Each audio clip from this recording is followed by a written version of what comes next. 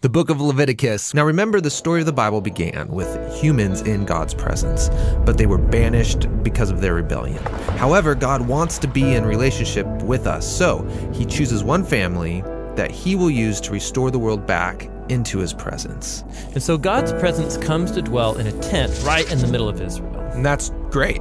But it creates a problem because it's so intense that Moses can't go in, and other priests who enter inappropriately, they die. Well, wait, if God's presence is good, how is it all of a sudden dangerous for people? So think of it this way. God's presence is like the sun. It's pure power and goodness. And when something mortal and corruptible gets close to such pure power, it's destroyed. And so the word holiness is used in Leviticus to describe God's pure and powerful presence, which, like the sun, is both good and dangerous. So the point of Leviticus is to show how corrupt Israelites can live near God's goodness without being destroyed. Okay, happy Mother's Day. I racked my brain. I said, what could I preach to encourage these moms? And I said, you know what? Leviticus 11. Unclean animals is what they need. As much of my life as I spent dirty in the mud and my mom had to clean me up, this is the perfect sermon. So if you have your Bibles with you, Leviticus 11 and verse 1, I guarantee you have not heard a Mother's Day sermon on this passage.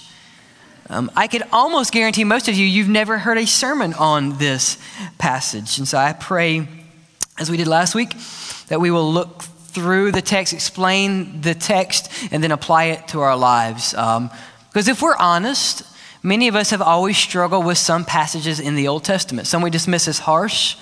Some we struggle with because they seem so far removed from our modern life that we cannot conceive mentally of how they would ever apply in our lives. And so with that, look at Leviticus 11. So Genesis, Exodus, Leviticus at the front of your Bible. And the big picture today is simply this. Do you trust God? Do you trust God? Leviticus 11. The Lord spoke to Moses and Aaron, tell the Israelites, you may eat all of these kinds of land animals. You may eat any animal with divided hooves that chews the cud. Now, I know when you go to the grocery store, you make sure when you're at the freezer section, you're thinking, okay, what hooves did this animal have before I bring it home? Verse 4, but among the ones that chew the cud or have divided hooves, you are not to eat of these. Camels. Though they chew the cud, they do not have divided hooves. They are unclean for you. Hyraxes, or you might know this as the rock badger. Though they chew the cud, they do not have hooves. They are unclean for you. Hares, though they chew the cud, do not have hooves. They are unclean for you. Pigs, though they have divided hooves, they do not chew the cud. They are unclean for you. Do not eat of any of their meat or touch their carcasses. They are unclean for you. This is the perfect Mother's Day passage. Of all the bugs I've brought in our house over time. Look at verse 13 really quick. You're not to abhor these birds. You are to abhor these birds. They must not be eaten because they are abhorrent. Eagles, bearded vultures, Egyptian vultures, kites, any kind of falcon, every kind of raven, ostrich, short-eared owls, gulls, every kind of hawk, little owls, cormorants, long-eared owls, barn owls, eagle owls. There's an assault on owl life here.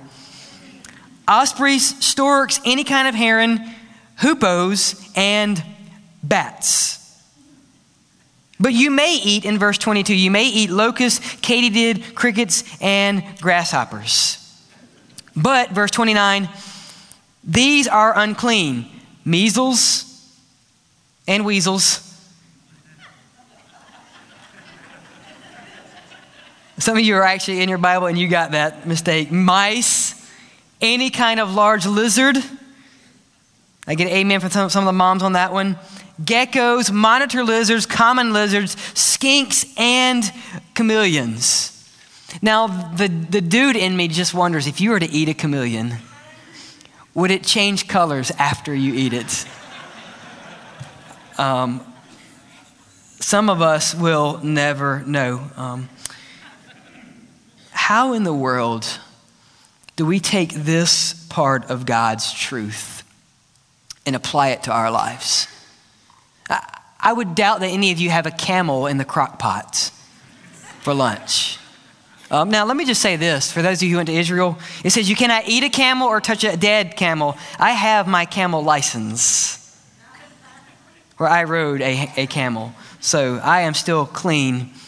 But we need the prayer and the Holy Spirit to water us today. I think this is a very confusing text. And so we're going to run through it and explain that and then say, Lord, help us live it out. So let's pray. Father, it is only by your Spirit that we can understand your truth.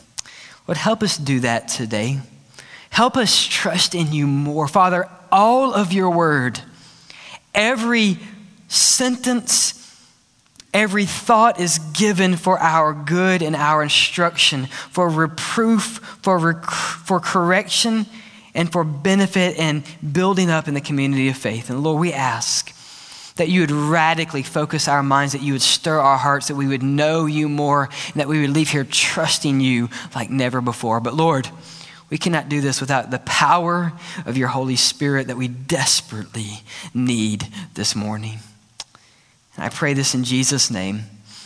Amen. Amen. This struggle for many of us is that this is so far removed from modern life that you don't even know what we're talking about. I will confess, I have never gone to the grocery store and looked for 90% of these animals. I had to look up what a hoopoe was. I've never eaten a long-eared owl, or a barn owl, or an eagle owl, or the short-eared owl. So how in the world does God want us to live this out? I want to give you 3 keys in reading Leviticus. I want to try to systemize this, and then we're going to apply it to our lives. So is that fair? So we're going to work through this biblically, and then we're going to say, Lord, help us live it out in a way that honors you. So key number 1 in Leviticus. And if you were here last week or 2 weeks ago, this is going to make a lot of sense to you. Key number 1, the narrative or the story of God supersedes or actually helps us understand the law of God. Okay, so think when you read Leviticus and there's much law, I want you not to think law, but I want you to think story. Okay, so the story frames the house. The law is the furniture in the house. Does that make sense? So with that, the last story we had in Leviticus was Leviticus chapter 10. If you were here 2 weeks ago, Nadab and Abihu. What happened to these 2 priests? They died because they walked into the house of God in a manner that was unworthy by God's design. So the story tells us we have to approach the throne of God with holiness. That's the last story. The next story next week is Leviticus 16. And you might think, well, I have no clue what that might be, Pastor. Well, you have your Bibles, you can cheat and turn there. Or you might know it by this, the Day of Atonement. It's interesting that in the Day of Atonement, the first part of that story reminds us of Nadab and Abihu, that we are called to be holy and yet we are not, and God has provided an atoning sacrifice for you and for I. So don't get lost in the law, think story. Think story. The story is that frames this. God is holy and he is righteous, and his desire is that his people be holy and righteous. Second key, the law of Leviticus does not prescribe the necessary ingredients to obtain a relationship with God. Now, I just blew some of your minds. You think, well, I've always understood that the Old Testament shows us how to have a relationship with God. No, wrong. Leviticus is all about the community of faith maintaining a relationship with God. There's a major difference between maintaining a relationship with God and obtaining a relationship with God. The Old Testament reminds us that it is by grace and faith that God's people are his people. You say, well, how do you get that? Well, Hebrews 11 tells us this, that by faith, The people of God crossed the Red Sea, and though they were on dry land, God provided. By faith, they crossed the Red Sea. That's pre-Leviticus. Hebrews chapter 11, same verse, reminds us that by faith the walls of Jericho came crumbling down. That's in Joshua. That's after Leviticus. God is screaming at us, even through the Old Testament. It is not about what you do, it's about what he has done. And that's key. That is not a New Testament concept. Grace and mercy is cemented in Leviticus.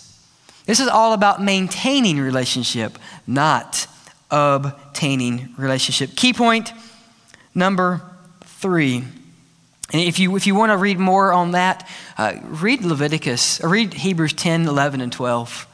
That reminds us daily that it is by faith that Abraham was justified. By faith, the patriarchs served the Lord. By faith, by faith, by faith. What do we need in our life? Faith. Faith. Key point number 3. Jesus, I know some of you are already going there. You're like, these lies do not apply to us because of Jesus. Key point number 3. Jesus came to do what to the law? Fulfill the law, not abolish the law.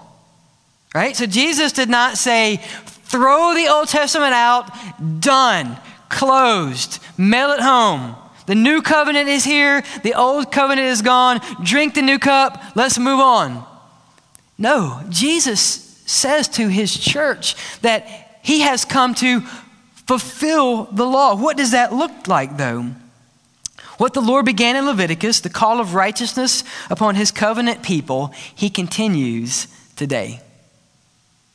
So the same God that gave his people rules to live by to maintain holiness is the same God that desires that you and I live in holiness. Now, things are different. We're going to talk about that, but it's the same God. It's the same desire. It's the same holiness. It's the same grace. And we see in Acts chapter 10, Peter, you know, the guy that loved Christ, that would chop off ears for Christ, but that would also betray Christ in his time of need. This Peter is praying, and he receives a vision from heaven in Acts chapter 10.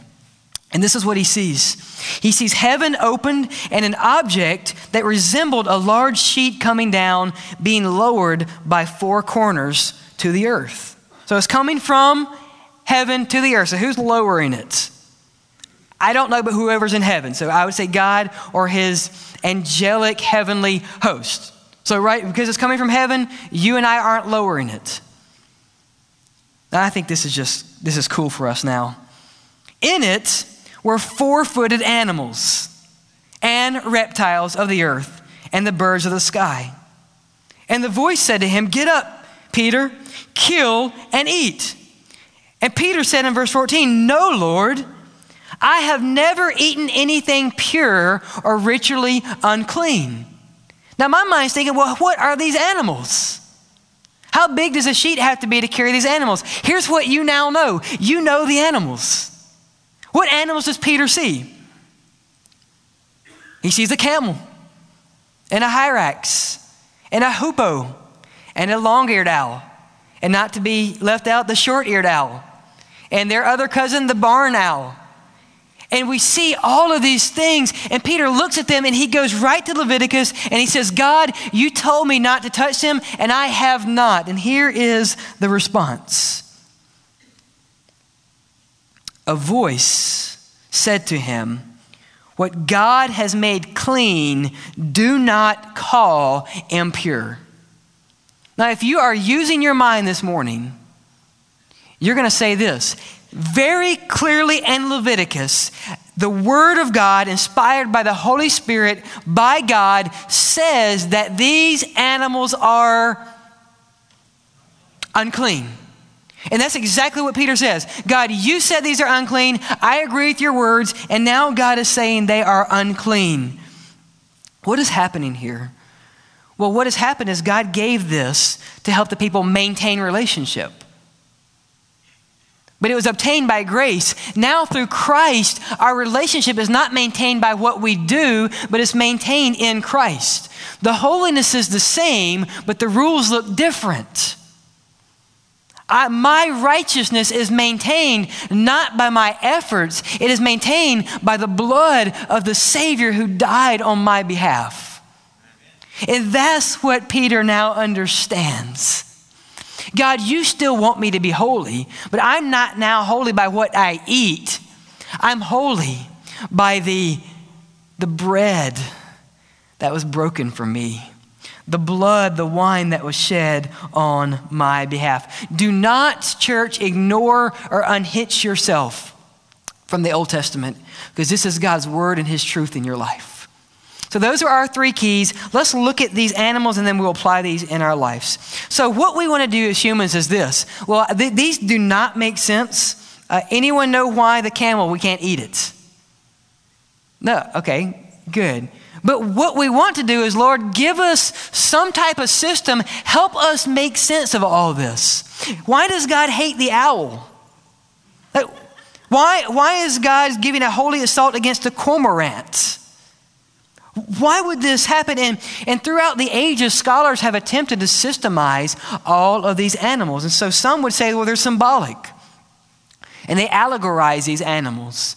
So for instance, Philo, the ancient historian and the great allegorizer, says it this way. I love his approach. He says that chewing the cud indicated contemplation and reflection on the law, thus making an animal unclean. So the cow chews the cud and reminds us that we meditate upon the law of the Lord, and so it is clean. He would also say, well, that the cow has divided hooves, and that reminds us that we should have right discernment and division in our lives. And so that's reminding us of God's faithfulness in our life. The sheep, he would argue, reminds us that the Lord is the good shepherd, and the dirty habits of the pig remind us that we are to avoid filth in our lives. Here's the problem with that. The camel chews the cud. So why is it unclean? So not everything fits in this neat symbolic box. Some would say, well, it's ethical. Obviously, God is giving them dietary laws to reduce the number of slaughtering of animals in the ancient world.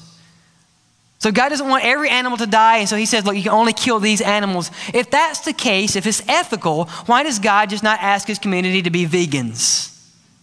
I mean, if God says don't kill animals, why does God say you can kill these animals?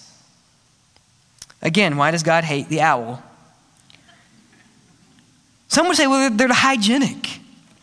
That they would say, well, God is protecting his people from certain diseases. In Exodus 15, God tells his people, if you obey me, that the diseases in Egypt will not afflict my people in the promised land. And I was taught that, I heard that, hey, pigs were unclean. They had trichinosis, and so God was protecting his people from the pigs specifically. Several thoughts of that. If it's dietary, one, free roaming pigs rarely have trichinosis. Now, I'm not a pig expert, but that's what the pig experts tell me, okay? So don't email me later about the pigs. Secondly, if it's dietary, then why would Peter now be able to eat these unclean, dirty animals? So it cannot be strictly dietary. Some would say it's morphological. So some would say that these animals have deviated from the normal standards and practices that God has created them to be. So for instance, we have animals that chew the cud, but they walk in creepy ways. They don't have hooves, they have paws. So that's not normal. So God says you can't eat these animals because they're not by the standard that I have created them. Mary Douglas was one of the pioneers of this movement. The struggle with that is not every animal fits in that system. And then some would simply say it's theological. Hey, we don't know, but obviously the pagans used pigs for sacrifice. And so God said, don't eat these animals because they're unclean. Don't be like your pagan neighbors. Here's a big problem with that. The Egyptians slaughtered bulls for worship.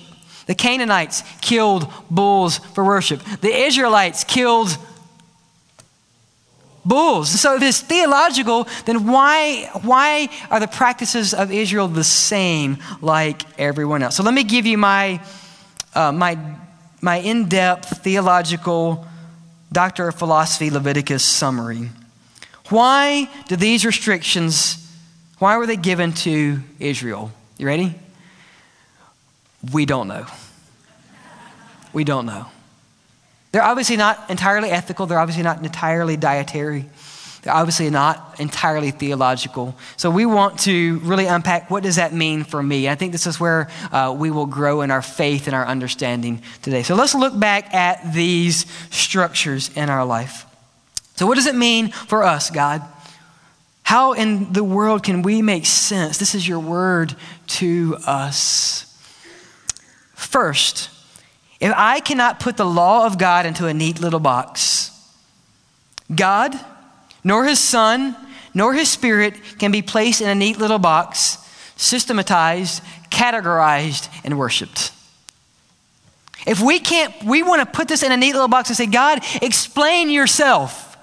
And if we can't do that with these rules, we can't do that with the rule giver. And so never think that you can put God in a systematic box and say, I'm going to worship God in this way, or I'm going to do these things, and then I will be in a right relationship with God. Religion is never the answer to a relationship with God. It is only through Jesus Christ. Now some of you are thinking, well, I don't do that. But how do we teach others? Well, all you need to do is go to church. Okay? And then you just need to walk the aisle and then get baptized. And then you need to read your Bible. And then you need to maybe teach the Bible one day. If you do these things, then you will be pleasing to God. No.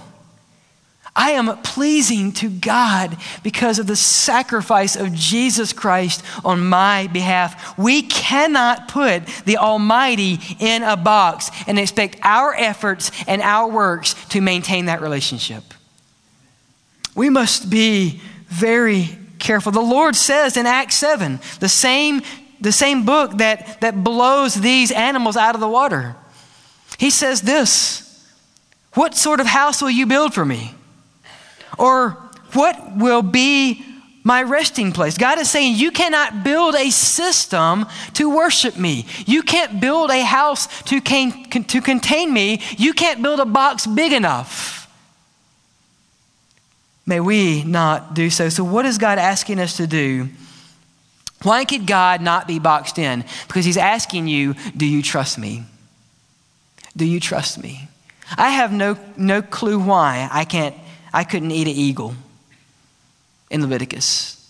I have no clue why that the bearded vulture was off the menu. But I do know that God gave me that to say, trust me. Trust me. You can't box me in, but trust me. I am greater than that. It is by faith. Do you trust him? Do you trust him with your life? Do you trust him with the decisions in your life? Do you trust him with the decisions in your life when you don't even understand why they're given? Secondly, we see this powerful truth here in Leviticus 11. Often the Lord tells you how without telling you why. Often God tells us how without telling us why. Anyone want to take a stab?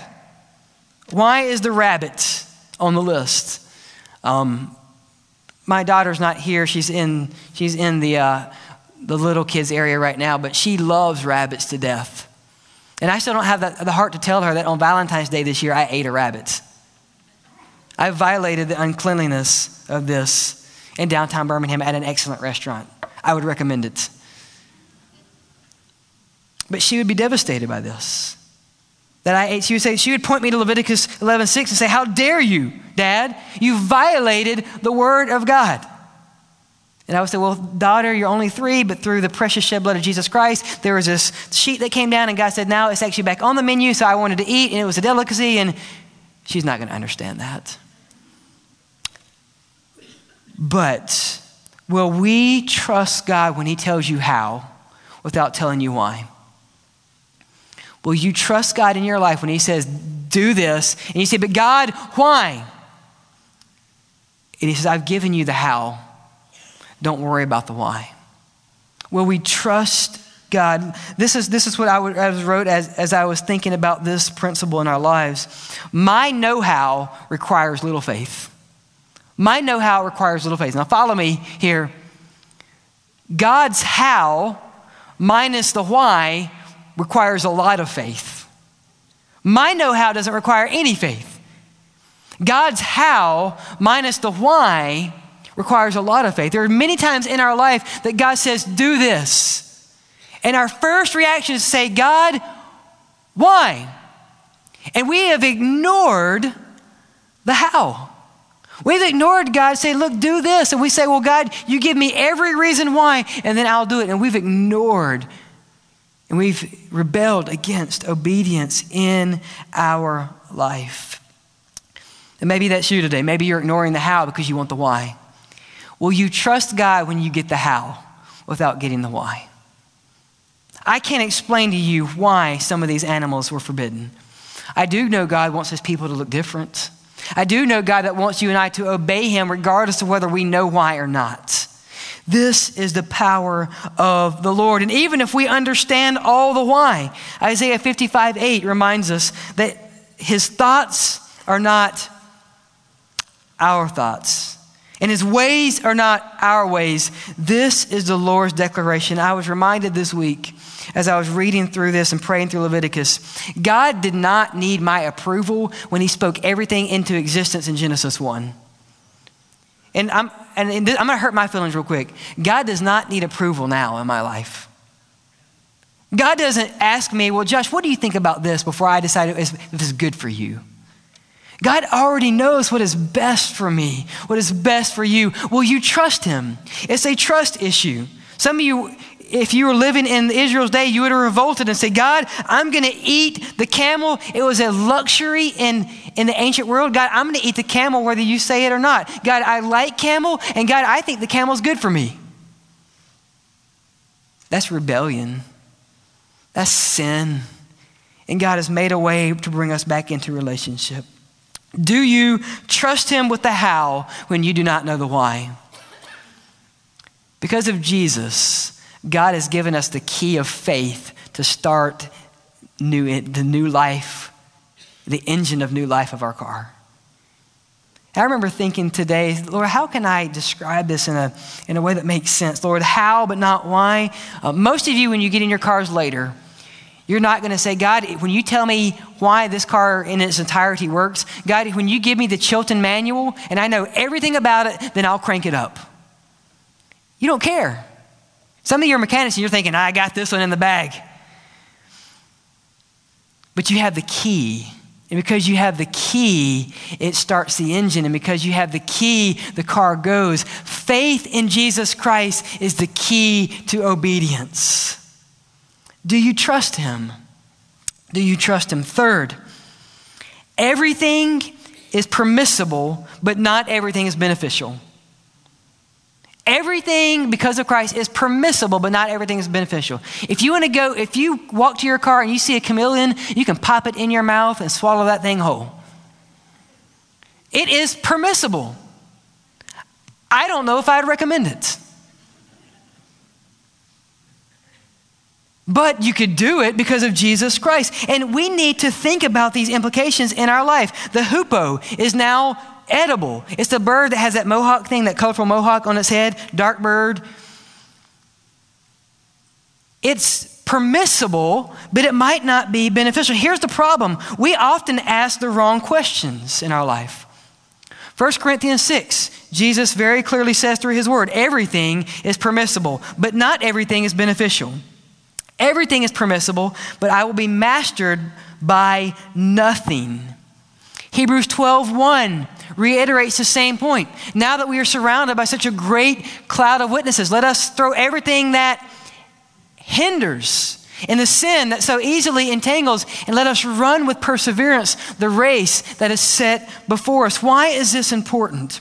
Jesus gives us the glorious freedom to ask deeper questions. We don't have to ask God, can I? We now get to ask God, Should I? And through your Holy Spirit, would you guide me? Everything is permissible, but not everything is beneficial. We get to joyfully ask through Jesus Christ, Lord, if I do X, if I eat this thing, will it honor you? God, you say that I can now eat the skink. But God, that's not the right question. Can I? The right question in Jesus is, should I? Lord, you say through Jesus, everything's permissible. I can do anything I want. But God, is it beneficial? God, is it good for me? And through your Holy Spirit, you will give me wisdom. What is God saying? He desires for you to be holy, and he wants you to trust him. You know why God doesn't give us these rules now, I believe? Because we would only do the minimum. We would only do the minimum. Now, some of you would revolt at the bacon thing. You would draw the line and say, God, I'll give up anything for you except bacon. That's where I draw the line. But most of us are rule followers, and we would say, God, I'm just going to do the minimum of what you asked me to do. And God says, I've asked you to do so much more. I've asked you to rely on my Holy Spirit that I've given you. You don't have to ask, can I? The answer is yes. You now get to ask through the power of the gospel, should I? And I'm thankful that we can now ask deeper questions in our life. A.W. Pink says it this way. Most Christians expect little from God, ask little, and therefore receive little, and are content with little. Let me read that again. Most Christians expect little from God, ask little, therefore receive little, and are content with little. God is so much greater than any box that we could put on him. Do you trust him? Do you trust him with the how, even when you don't know the why? Do you trust him that he knows best for your life than you do? He is a good, good Father. And lastly, I need to live in a way so that others notice the difference. Can you imagine going to a birthday party in the ancient world? And this is a rich friend. You walk into their tent and there's velvet pillows. The servants are wiping your feet, and you get to the table and they have found the most choice steak that money could buy, and they lay a camel hump before you. And you really like camel. This is the filet mignon of the Middle East. And you look at them and you say, I can't. I love camel meat. I know it's good, it tastes good, but I can't because my God wants me to look and to live differently. That's what's going on in Leviticus. It's deeper than simply theological or ethical or dietary. God wants his people to look differently. I mean, weird diets have been going on from the foundations of the world. Before the Atkins diet and the Mediterranean diet, or the paleo diet, or the South Beach diet, we had the Israeli diet. And it was given so God's people would look radically different. And if you think this is only an Old Testament concept, listen to what Jesus Christ says right after the Beatitudes. Right? Blessed are those who mourn, you will be comforted. Blessed are the peacemakers. Blessed, blessed, blessed, blessed, blessed, blessed, blessed, blessed. The next verse after the blessedness is, Jesus says this, dietary. You are the salt of the world, of the earth. That's dietary language. Why would Jesus remind us of that? Because you and I are called to live differently. You and I are called to live. Why are we called to live differently? Because we live in a way that we say, God, we trust you. And that it's not a mental assent. It's not a verbal recognition. God, we trust you in a way that if it costs my comfort, I will make a decision that honors you and I will trust you. God, I want the world to look at me and say, I live differently because I know Jesus. That is what trust in God looks like. Trust in God always works itself out in our life. So I simply ask you right now, do you trust him? Do you trust him? I have had many testimonies this last 2 weeks of people who have chosen families, jobs, and comforts, and instead they chose Jesus Christ. And they chose that because they said, I trust God more than I could ever trust myself. And I will live differently. Does your trust in the Lord make a difference in your life? If it doesn't, I would say that maybe you don't trust God like you think you do. Because Jesus has some very harsh words for those who follow him. He said, the world will hate us because you trust me. Do you fundamentally trust God? Hudson Taylor said it this way. He was near the end of his life. He's a famous missionary. And he said, I am so weak that I can hardly write. I cannot read my Bible. I cannot even pray. I can only lie still in the arms of God like a little child and trust. I can do nothing but lie in the arms of God and trust him. Church, do you trust Jesus today? Do you trust him when he's already given the how, but he has not yet shown you the why? Do you trust him when he says, I've given you the how, but you're not going to learn the why until you see me face to face? I know the how of salvation. I know that the Bible says that I am not good, that no one is good but God, and that he sent his only son to restore and reconcile a relationship with me that I have broken. And this is how God restored that relationship with you and I. He sent his only son to live a sinless life. A life that we should have lived and we cannot. And he sent his only son into this world to die on the cross, to take my punishment, to take my sin, and in turn, give me righteousness.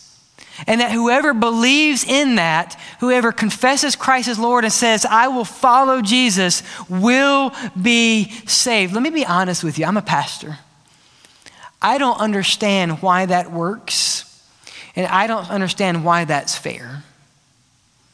I don't understand, as a father who has a son, I don't understand why a father would let his son die for someone else that could care less about the father. And yet he loves us enough to send his son to say, if you will trust in me, if you will trust in my son by faith, the old will pass away and the new will come. Do you trust God? Do you trust him when he says, don't do that? Do you trust him when he says, do this? Do you trust him when he says, there is nothing you can do to enter into a relationship? It has already been done. It is through Jesus Christ, but you have to repent of your sin and give it all to Jesus. Do you trust him in a way that your life looks different? That is the offer of salvation. And I have to believe that there's someone here today that needs to accept that offer. God loves you. He wants you to trust him, not with the why, but with the how. Do you trust Jesus Christ?